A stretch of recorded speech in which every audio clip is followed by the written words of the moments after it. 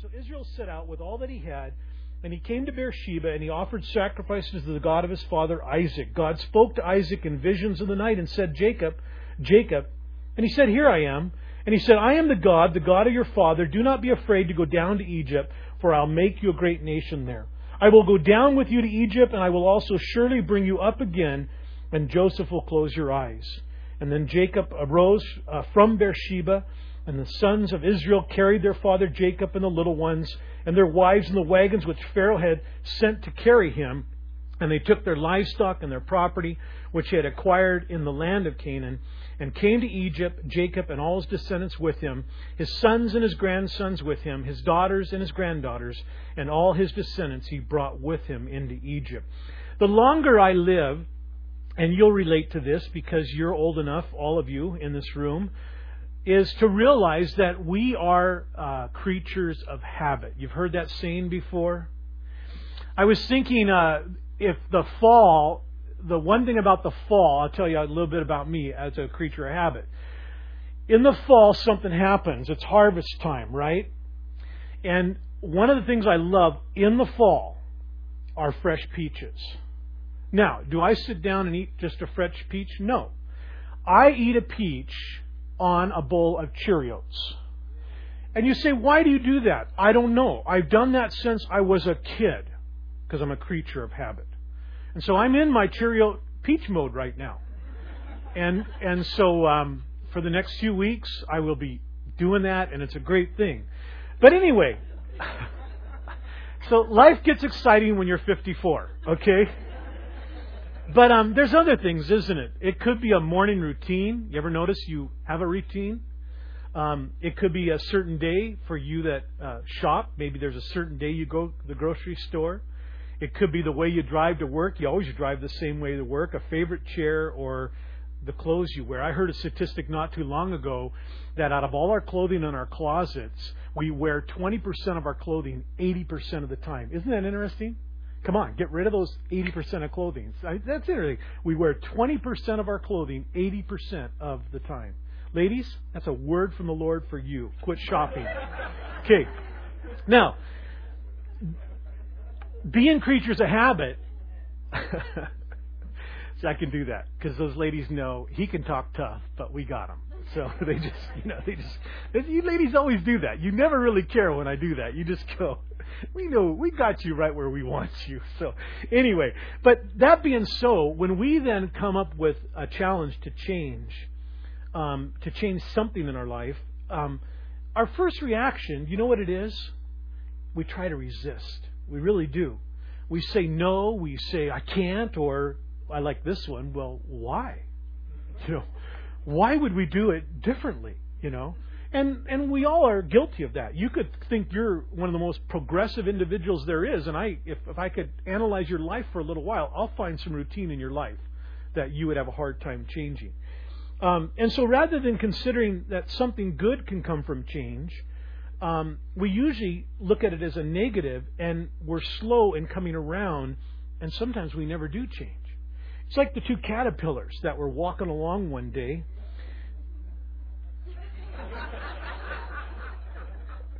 Man, you guys, this is the advantage and disadvantage of one service.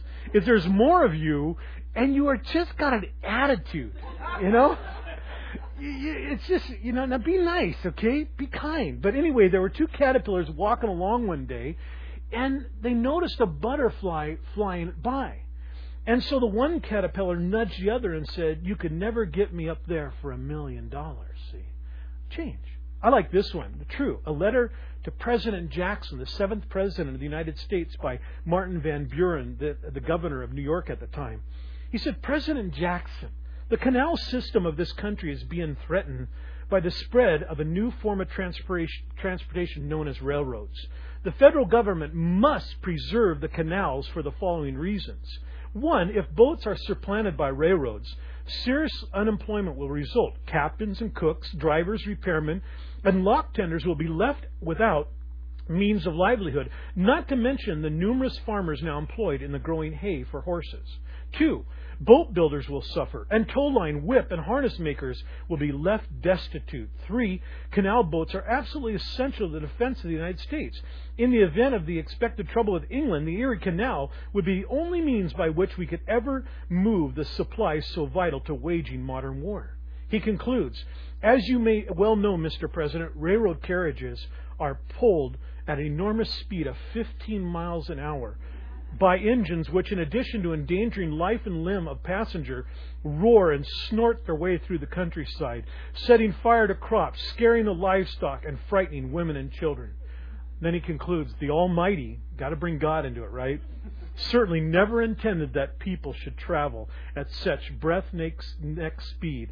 Sincerely yours, Martin Van Buren, Governor of New York.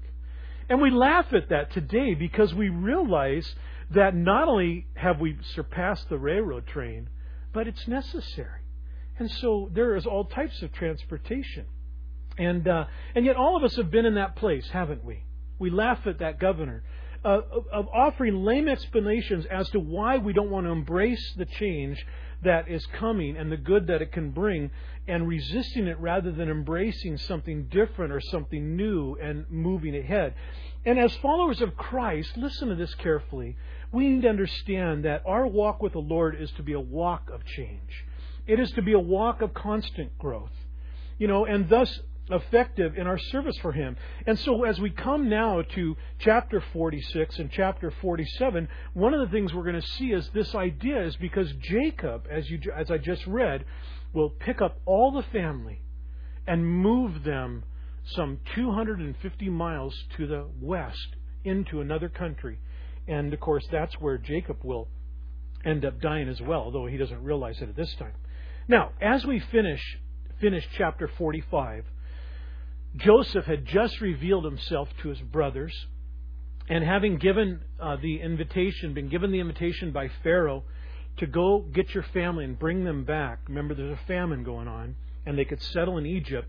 Joseph sent his brothers home to bring back his father, his wives, the children, probably grandchildren, servants, everybody, everything, if you will. And of course, that meant telling their father that Joseph was alive.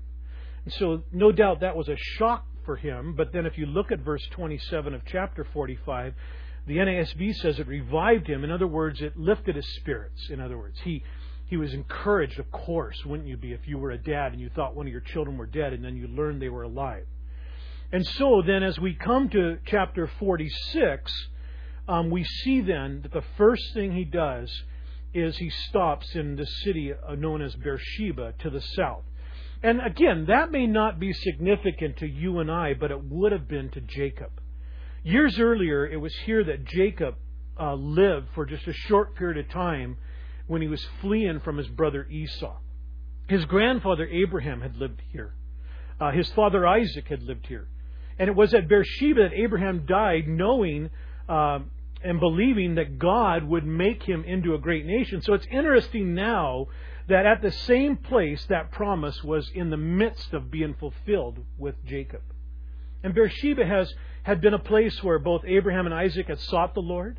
And now Jacob will seek to do the same. It says that Jacob offered sacrifices to God. And if you think about that, you don't need help with that. You understand what that means. It means that he worshiped God there. He took some time to get before the Lord. And so before he goes any further, first he would worship and he would seek the Lord. And there's some real good principles here, because obviously he is sensing God's leading.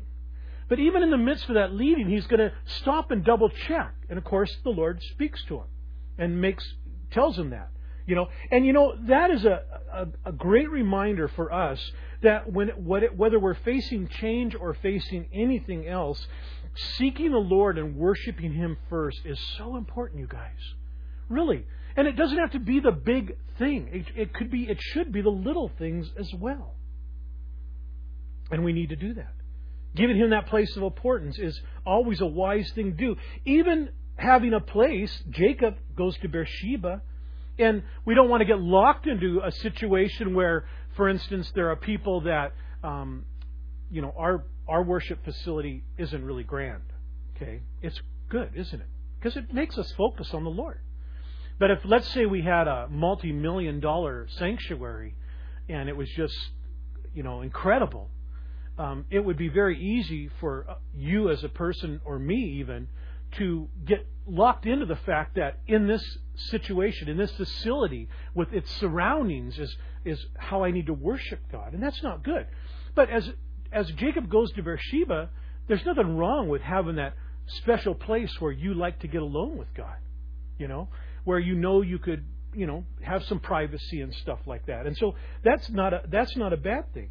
And so at Beersheba then, he does this, and the Lord spoke to him and assured him it was okay then to go to Egypt. Remember, again, Abraham went there and he was told, don't go there. And so now he's wondering, is it okay? And that the Lord says, yes, it's okay. And in fact, he says, I'll be with you. I'll fulfill the promise to make you a great nation and bring you out again. And how comforting that must have been to Jacob to hear the Lord say, look at it, if you will, there in verse 3 and in verse 4, you see the words, I am God. I will make you great. I will go down. I will also surely bring you up. And we don't want to be the ones always talking about ourselves. But when the Lord is talking about himself, that's a good thing. And that's what he does. He says, I'll do this for you. And there's nothing more reassuring than when the word of the Lord comes to us and assures us when we're in need of his reassurance, and we hear that voice that says, I'm with you. And so we also can find encouragement also in the fact that Jacob feared, and God said, don't be afraid. And so, again, what a good reminder to you and I this morning. And again, this is why it's so important you and I spend time in the Word and with the Lord. You could be in the midst of something. And if you're not, just give it time. You'll be in the midst of something. Okay? And it's so important that you, at times, are being encouraged from the Lord. And maybe some of you, what I'm going to say, you've never experienced it. And I hope it's like a challenge to you. But you need to understand that you can get into the Word and you could read the Word and just be quiet before the Lord, and all of a sudden the Lord will speak to your heart. And it's almost like, oh my goodness. And so it's this book, it's in this time frame, this is the context of it and all that, and yet very specifically the Lord will take something out of that and speak very clearly to your heart and encourage you. So that's an important thing. And so Jacob, he's willing to go, but he wants to make sure. And so verse 5, then Jacob arose from Beersheba, and the sons of Israel carried their father Jacob and their little ones, and their wives in the wagons which Pharaoh had sent to carry him. And they took their livestock and their property, which they had acquired in the land of Canaan, and came to Egypt, and Jacob and all his descendants with him, his sons and his grandsons with him, his daughters and granddaughters, and all his descendants he brought with him to Egypt. And so what would become Israel the nation, they make this move. They would be now a nation within a nation for a while, and then they would eventually be let out. Now, from verses 8 to verse 25, I'm not going to read it because I'm not going to give the youth group ammunition of how I pronounce names. But anyway, you could look down there and you'll see that it lists the sons of Jacob and grandsons and so on. And then it finishes at verse 26 by concluding all the persons belonging to Jacob who came to Egypt, his direct descendants, not including the wives of Jacob's sons, were 66 persons in all, and the sons of Joseph who were born to him in Egypt were 2, and all the persons of the house of Jacob who came to Egypt were 70. Now, how do we get from 66 to 70? Most will say this. It's because Joseph would not have been included in that 66. Jacob was not included, and Joseph's 2 sons were not included. So when you add Jacob and Joseph's 2 sons, it brings it up to 70. And so those are the men that then went on into Egypt, as well as women and children. So there were more than 70 that went on in. And so they arrived in Egypt, and Jacob, even though he's 130 years old, note that, 130 years old. As we watched that DVD Wednesday night, one of the things Greg Laurie pointed out is the fact that we don't like to change, do we? And we do tend to just become those creatures of habit. And I love when I read this because I'm thinking, wow, I hope I can be flexible when I'm what's going to be the equivalent of 130. Don't worry, I'm not going to live that long. Okay? I wouldn't wish that on anybody. But anyway, he's 130 years and he's willing to make the change the Lord would have him make. And so like so often in his life, it was yet another time for him to have faith in the Lord and trust in the Lord. And to Jacob's credit, that is what it's about. Being a person who keeps trusting God and keeps having faith in God. And so, notice he wasn't told how long he'd be there. He wasn't told how big the nation would become, not even how they would be blessed. All God said is, I'll bless you. But he knew God was going with him, that God would never leave him. And that's all Jacob needed then to make the move. And you know, you guys, we have those same promises. The book of Hebrews, a New Testament book written for you and I, says, the Lord said there, never will I leave you, never will I forsake you. How long is never? Never. It's forever. You know, He'll never leave us. He will never forsake us. And my verse, my life verse is Psalm 32:8. I will instruct you and teach you in the way that you should go. I will counsel you with my eye upon you.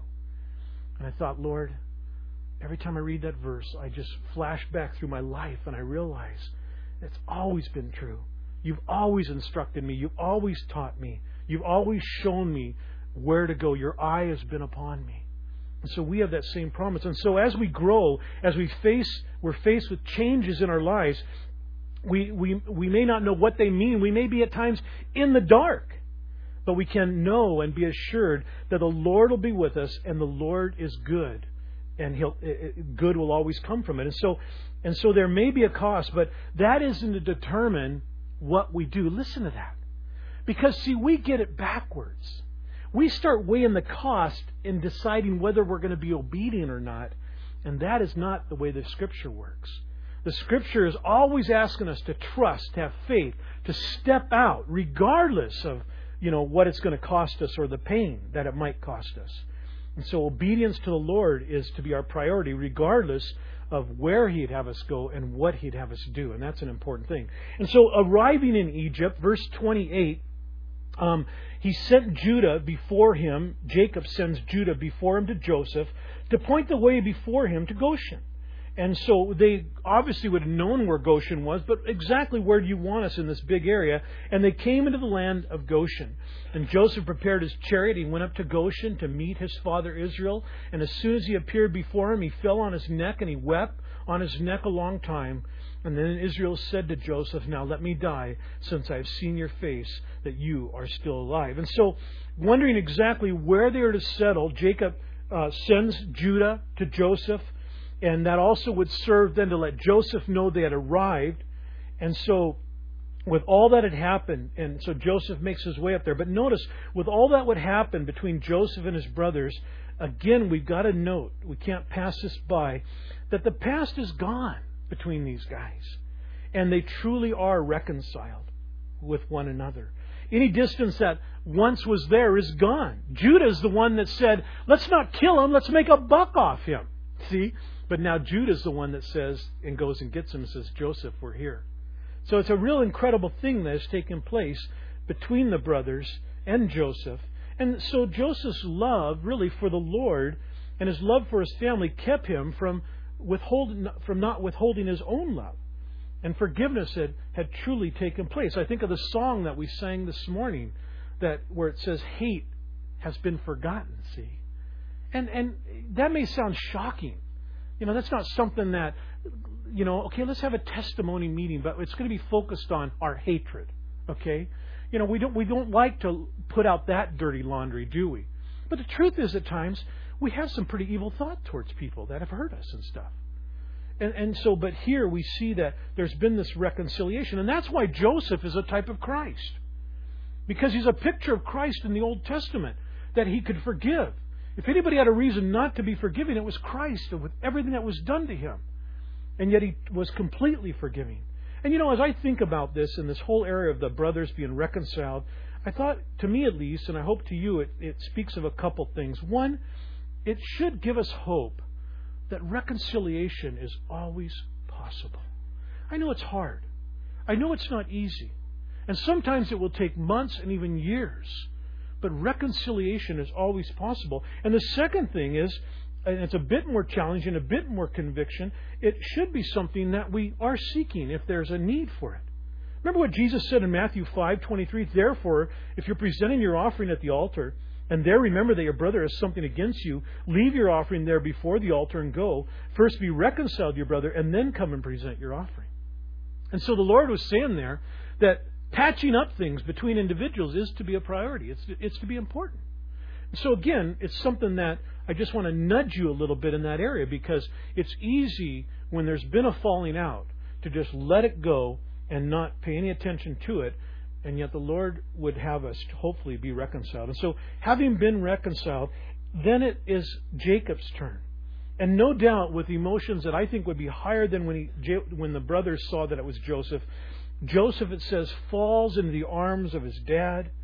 They're both older. They had both gone through so much by this time. But the bond of father and son had never left. And almost instantly it was back as they hugged each other. And could you imagine both of them? Oh, what a reunion.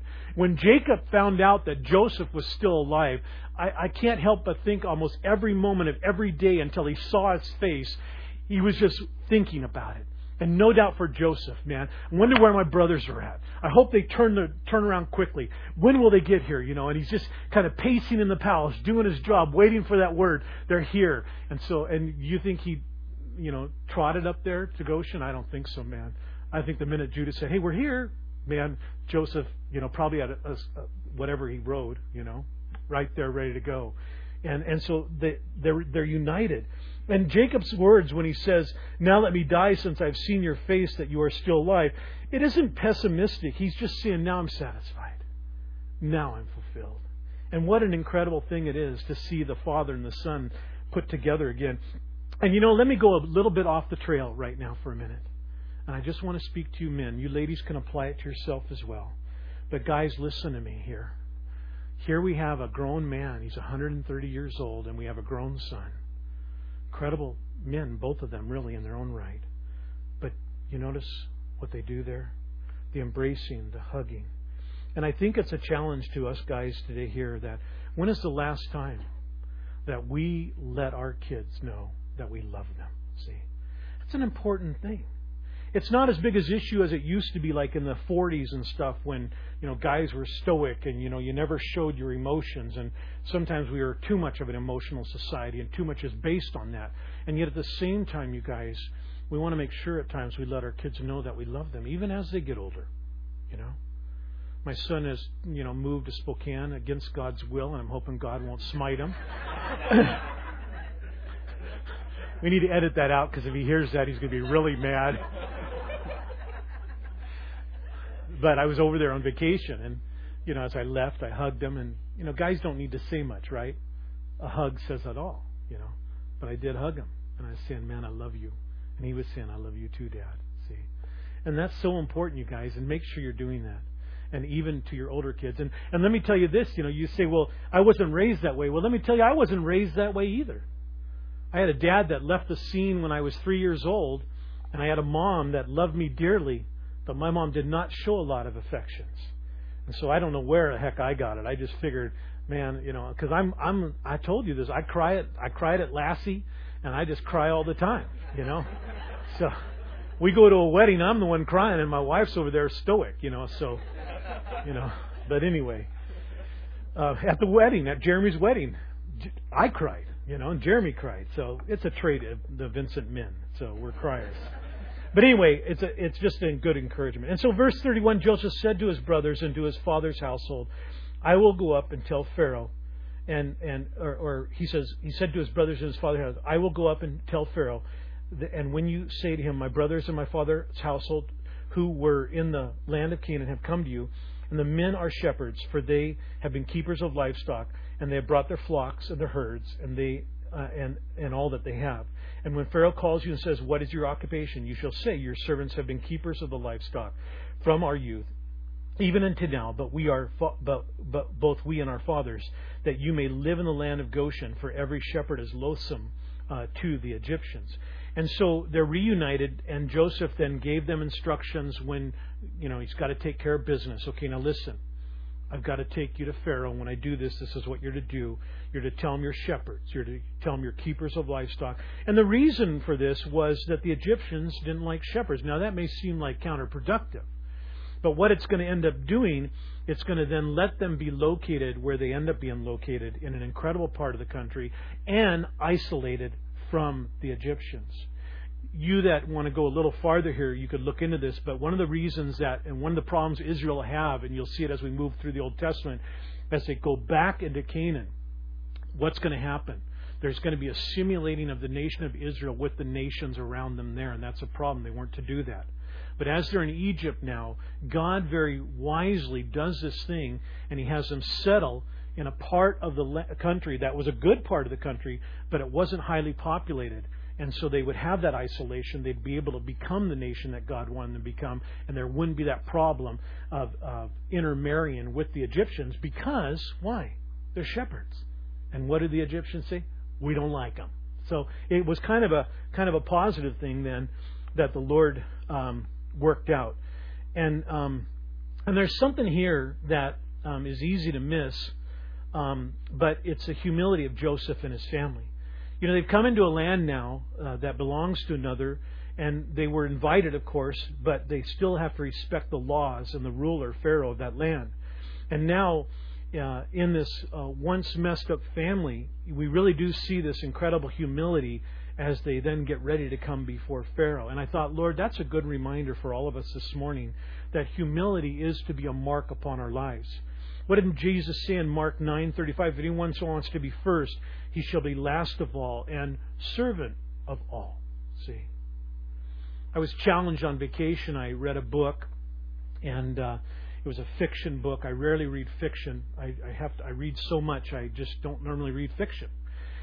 But I didn't really want to read just the stuff I usually read, so I wanted to be lost in a fiction book. And I read this incredible book, and it was about it had to do with lawyers and street people. And it was amazing because it's a secular book. It's not a Christian book. And and yet I found myself being so challenged with my attitude towards the homeless. And, you know, the people that are always at the freeway off-ramps and all that type of junk, and how our attitude gets. And the Lord just was whispering to my heart the whole vacation about that, just saying, you know.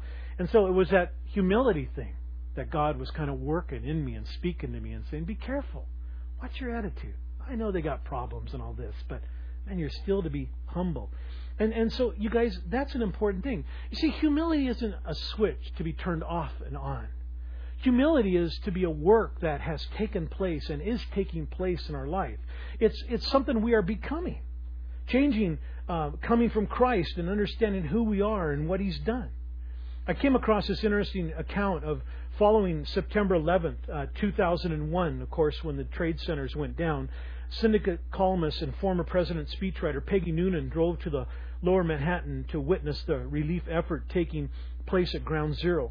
She found herself focused on the convoy of trucks filled with rescue workers coming off their 12-hour shifts. The men in the trucks were construction electrical workers, police, emergency medical workers, and firemen. It was a procession of the not-so-rich and famous. Nonetheless, these New Yorkers were celebrities in a human drama more significant than any Broadway act. Noonan joined the growing crowd of onlookers, cheering the workers with shouts of God bless you and we love you, and they clapped and they blew kisses. She writes, I looked around me at all those of us who were cheering and saw who we were. Investment bankers, orthodontists, magazine editors, in my group a lawyer, a columnist, and a writer. We had been the kings and the queens of the city, respected professionals in a city that respects its professional class. And this night, we were nobody. We were so useless, all we could do was applaud the somebodies, the workers who, unlike us, had not been applauded much in their lives. I was so moved and oddly, I guess, grateful because they'd always been the people who ran the place, who kept it going. They just never been given their due. The reversal Peggy Noonan witnessed is nothing less than the foreshadowing of what Jesus talked about. A day is coming when the first will be last and the last will be first. And the reason I use that story is I want you to realize that is a picture of lives that are living humble lives. And it's not just being put on at the right time. That's what they are. And that's what you and I are to be. And again, I want to encourage you, not to discourage you. If you're here this morning and humility is a struggle for you, if you tend to be a prideful person, understand that God wants to change it in you. You know, and really humility isn't bad. It's kind of a cool way to go, really. The Lord knew what He was doing when you just are humble and you serve one another. It's a great blessing. Well, having arrived, Joseph then went into Pharaoh to let him know, chapter 47. Then Joseph went in and told Pharaoh and said, "My father and my brothers and their flocks and their herds and all they have come out of the land of Canaan, and behold, they are in the land of Goshen." He took 5 men from among his brothers, and he presented them to Pharaoh. And Pharaoh said to his brothers, "What is your occupation?" And so they said to Pharaoh, "Your servants are shepherds, both we and our fathers." And they said to Pharaoh, "We've come to sojourn in the land, for there is no pasture for our servants' flocks, for the famine is severe in the land of Canaan. Now therefore, please let your servant live in the land of Goshen." And then Pharaoh said to Joseph, "Your father and your brothers have come to you. The land of Egypt is at your disposal. Settle your father and your brothers in the best of the land. Let them live in the land of Goshen. And if you know any capable men among them, then put them in charge of my livestock." And so the gratefulness that we had one time already noted about Pharaoh, we see it again as he sees Joseph has been used by God to bless his country, to save his country. And Pharaoh is very aware of that. And he's very grateful for what Joseph has done, and he's going to reward him. And doesn't it remind us, you guys, think of this for a minute, that we serve a big and a gracious God? He had taken this family who had made their share of mistakes, and he never stopped loving them and watching out for them, and now done what only God could do, relocate them, given them favor. And it reminds us that when we face the impossible, it isn't impossible for the Lord. See? Anytime we think it's impossible what we're facing, I tell you, something's not going right in our relationship with God. Really.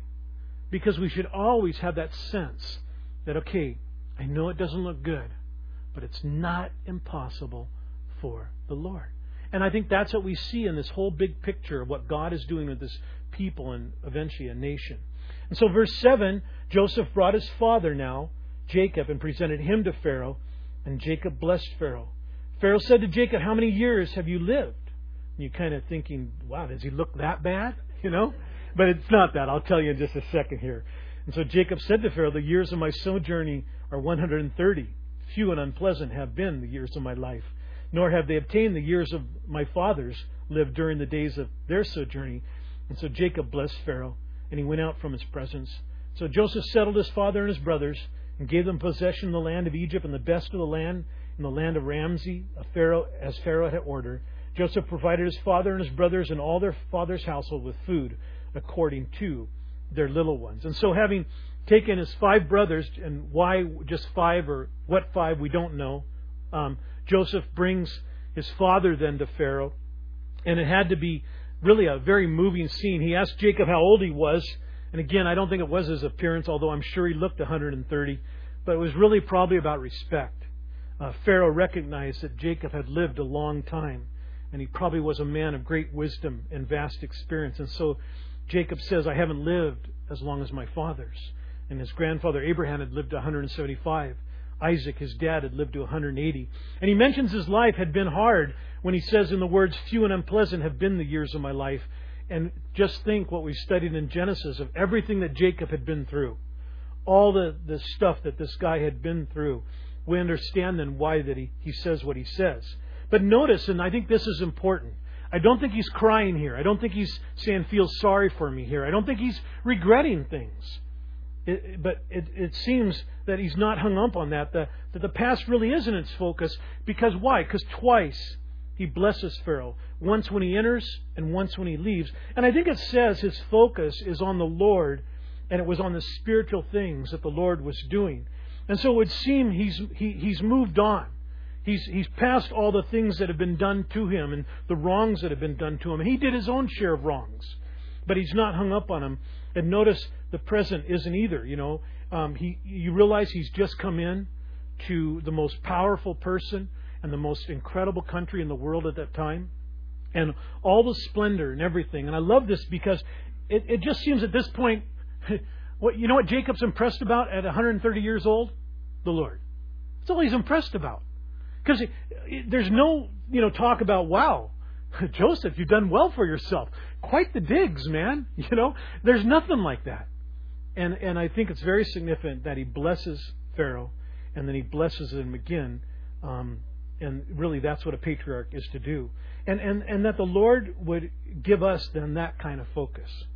That the things that impress us are not the things of the world, but are Him and the things that pertain to the kingdom of God. And so, as we'll stop here this morning and we'll pick it up there next week, let's just recap real quickly and then we'll get into our time of communion this morning. The first thing we saw was change. And change requires trust and faith. And I know for many of us, God is asking us to change. Really, probably for all of us, He's saying, are you growing? Are you moving on? Or are you getting too comfortable in your walk? So that might be the thing that spoke to us. We saw the whole area of worship at Beersheba, that first place. How's your worship this morning? How's your worship of God? And it isn't just a Sunday morning. It isn't just a quiet time on Monday, Tuesday, and Wednesday. When the Lord does something throughout the day, you find yourself saying, thank you, Lord. Praise you, Lord. See, that's a worship of God. We see the assurance come through in this passage where He tells Jacob, I'm with you. And we're reminded He's with us. We see the reconciliation, a reminder of that again. We see the humility as his family is now in another land. And then we see the focus of Jacob so clearly on the Lord. And so those are some things to us, to encourage us, to challenge us this morning. So Jesse, guys, come on back up. And let's go ahead and take up communion this morning. And as we take up communion this morning, I want to speak to any of you that are here today real quickly. And if you've never given your life to Christ, I want to encourage you to do that this morning. You know, it's the most important decision you can make. Everyone needs to make it. And so I just want to encourage you this morning that if you're here and for whatever reason, you know, when God started moving in my heart before I came to the Lord, I was actually involved in quite a bit of Christian stuff. I was at a Christian camp. I was actually starting to go to church a little bit.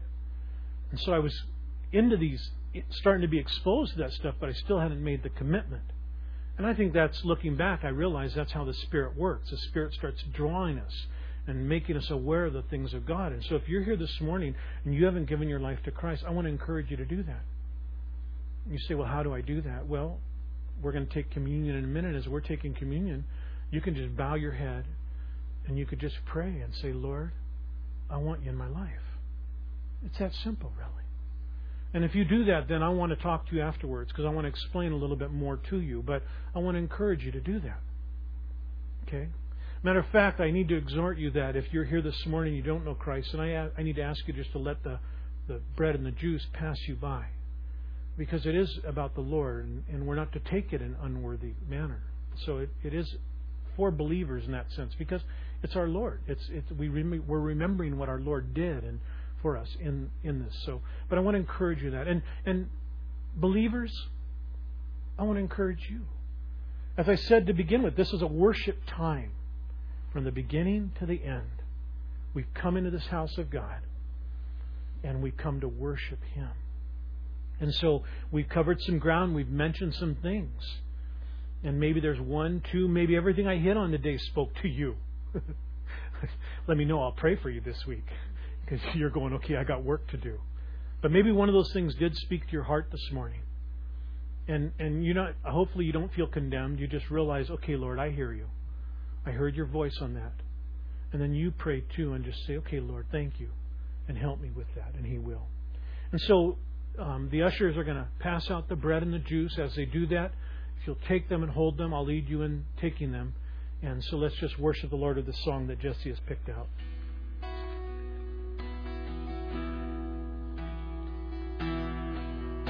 How deep the Father's love for us, how vast beyond all measure, that He should give His only Son to make a wretch His treasure.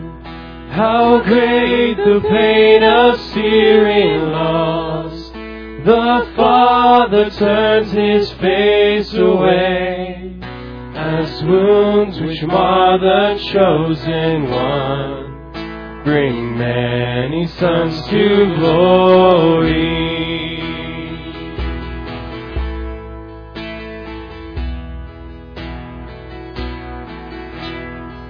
And behold the man upon a cross, my sin upon his shoulders.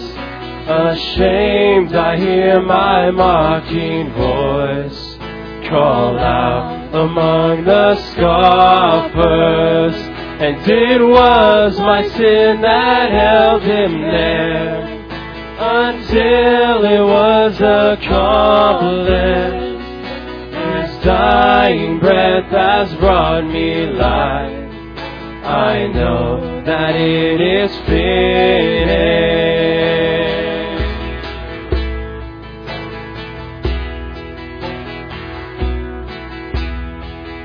I will not boast in anything, no gifts, no power, no wisdom, but I will boast in Jesus Christ, His death and resurrection. And why should I gain from His reward? I cannot give an answer, but this I know with all my heart, His wounds have paid my ransom. And why should I gain from His reward?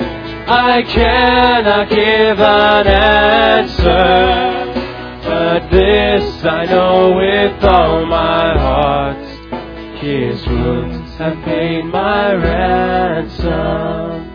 But this I know with all my heart, His wounds have paid my ransom. You know, I was reminded as we were singing that, what an incredible song, huh? I was reminded, though, of the passage in the New Testament when Jesus was, I think he was probing maybe one of the Pharisees or scribes and about who loved more. And he put forth that story, and it could have been the young, I can't remember who it was anyway, but he said, the one who's been forgiven much. And it just always speaks to my heart when I look at that last verse, I will not boast in anything, nor gifts, no power, no wisdom. What are you going to boast? I'll boast in Jesus Christ. His death and His resurrection. Why should I gain from His reward? I cannot give an answer, but this I know with all my heart, His wounds have paid my ransom. You know, and I know this is going to sound kind of a negative thing, but it's not, do you realize how unworthy you are? Do you realize how, if you're like me, sometimes it seems like the harder you try, the more you fail. You ever feel that way? You know, you just go, Lord, this week. And the week's over and you go, Lord, this week, But I'm so grateful, and I hope you are too, because, Lord, I'm not going to boast then.